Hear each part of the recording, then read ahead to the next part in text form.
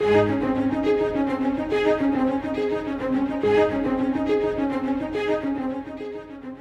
uncertain days, it is important to remember that our world is getting ready to meet God. We are all getting ready to meet Him. The King is coming. Today, we join Scott Pauley in walking through the final book of the Bible, the revelation of Jesus Christ.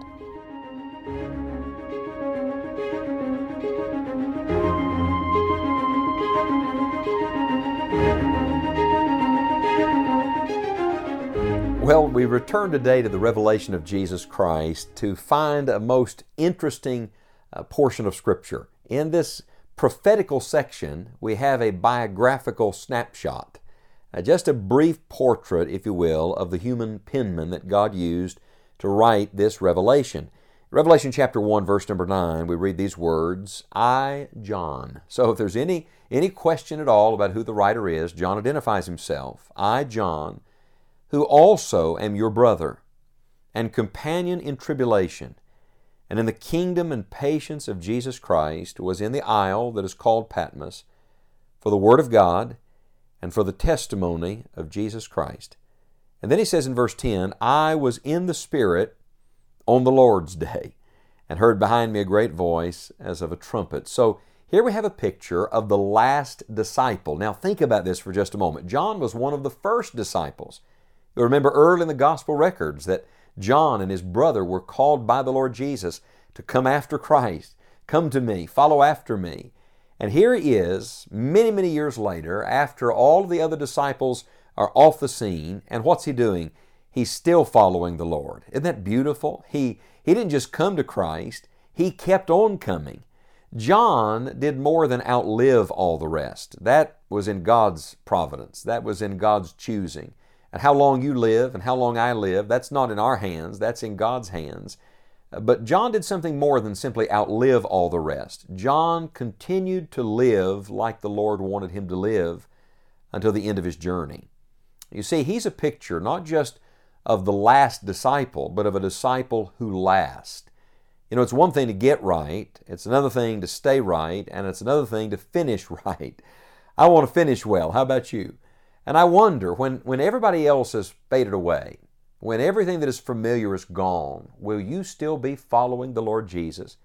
Will you keep following when everyone else is gone? Will you keep following when great events are just a memory, when emotions fade? Will you keep following when the experiences are not so positive? Because that's exactly what John did.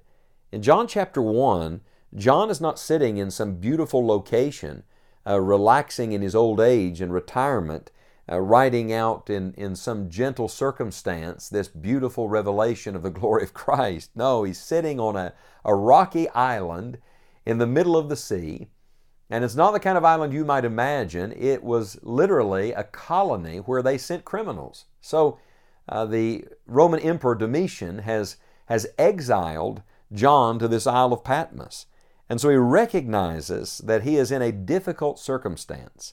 And yet in the midst of all of that, he is still continuing to follow the Lord Jesus Christ. We know that John wrote the gospel record that bears his name. He wrote the 3 letters found at the end of the New Testament, 1st, 2nd, and 3rd John. And then one final book, this last revelation of Jesus Christ. What do we learn from this last disciple? Well, the first thing that I learned from this is that John was a member of the family of God. You see, John does not identify himself here as an apostle. He doesn't say, oh yes, I was the beloved one. I was the one that leaned on Jesus' breast at supper. Instead, he says, I am your brother. Isn't that beautiful?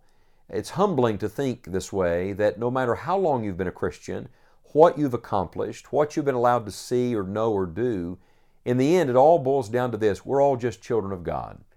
We are all members of the same family, and that's where we must begin. Are you a brother? Are you a sister? Can you say God is your father? So John is a member of the family of God. Then, not only was he a member of the family of God, but he was a faithful man. The Bible says John identifies himself not only as your brother, but as a companion in tribulation and in the kingdom and patience of Jesus Christ. It's not always going to be easy for a child of God. Just because you're a child of God does not mean that life is always going to take the twists and turns you want it to. In fact, when you follow the Lord, you must follow Him in His sufferings. Remember, to get to the empty tomb, you have to go through the cross. And so, when the Lord Jesus calls us to Himself, He doesn't just call us to convenience and comfort and ease and prosperity. No, He calls us even to suffering. John uses this word tribulation. I think that's significant because in the revelation of Jesus Christ, He's going to describe a 7-year period of tribulation that will take place here on this earth, a great tribulation. We know that that is coming. But while you and I are not going to live through that tribulation, that doesn't mean you're going to escape tribulation now. No, in fact, remember what Paul wrote to Timothy, all that live godly in Christ Jesus shall suffer persecution. So there's going to be tribulation, there's going to be persecution, there's going to be opposition if you are a true follower of Jesus Christ. And that's why He says, I'm not just your companion in tribulation, I'm your companion in the kingdom and patience of Jesus Christ. In other words, I believe that no matter what Domitian may do, John says, Jesus Christ is my King. And no matter what a politician may do, Jesus Christ is my King. And I must patiently keep following and serving the Lord Jesus Christ. And then I love this. He was not only a member of the family of God, and He was not only faithful in tribulation, but the end of verse number 9 says that He was in the isle that is called Patmos for the Word of God and for the testimony of Jesus Christ. So watch this. He was for advancing the message of the gospel. He was giving Himself to something. What was He giving Himself to? He was giving Himself to preaching and teaching the truth of the Word of God and telling everyone who Jesus Christ is. I wonder, what are you for? Not what are you against? What are you for? What would the people around you say you have given your life to? What is your cause? What are you passionate about? John said, I'm passionate about one thing. I want everybody to hear the Word of God, and I want everybody to know Jesus Christ. Don't you love that? So he is a family member. He's a faithful man. He is for getting the gospel out. And then in verse number 10, he says, I was in the Spirit on the Lord's day. Now watch. In verse 9, we have His geographical location, but in verse 10, we have His spiritual location. In verse 9, He is on the isle called Patmos, but in verse 10, He is in the Spirit on the Lord's day. You see, where you are circumstantially is not the same as where you are spiritually. That's why the Apostle Paul in all of his letters would write, for example, to the church that was at Philippi, but in Christ Jesus, or at Colossae, but in Christ Jesus. Wherever you are physically, wherever you are circumstantially, wherever you are emotionally, wherever you are financially, that's one thing. But let me tell you, if you're a child of God, where you are spiritually, you are seated with God in heavenly places right now. You're seated with Christ in heavenly places at this moment. And so here is a man who is filled with the Holy Spirit. He said, I was in the Spirit on the Lord's day. It's one thing to have the Spirit in you. It's another thing for you to be in the Spirit. The idea here is this was a man who was living in tune with heaven, controlled by the Holy Spirit, consumed by the Word of God, committed to whatever God told him to do. Remember, John was the one who leaned on Jesus' breast at supper. He lived close to Christ. I love this thought.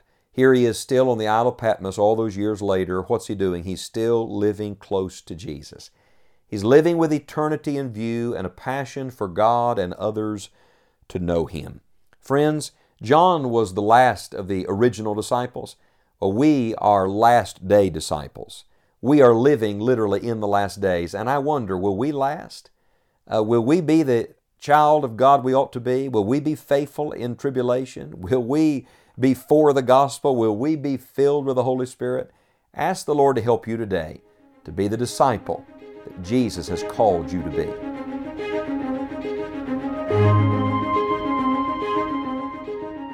The purpose of all Scripture is to see God. In Revelation, the curtain is pulled back and we are reminded not to simply look at world events, but to look to Christ. We hope you will join us next time as Scott Pauley continues our study through this amazing book of the Bible. You may also join us right now for additional studies and a library of helpful resources at enjoyingthejourney.org. You will find several new features at our online home, and we trust they will be a blessing to you as you walk with God. Plan to visit us each day at enjoyingthejourney.org and we look forward to returning to Revelation on our next broadcast. Keep your eyes on Christ and look up. The King is coming.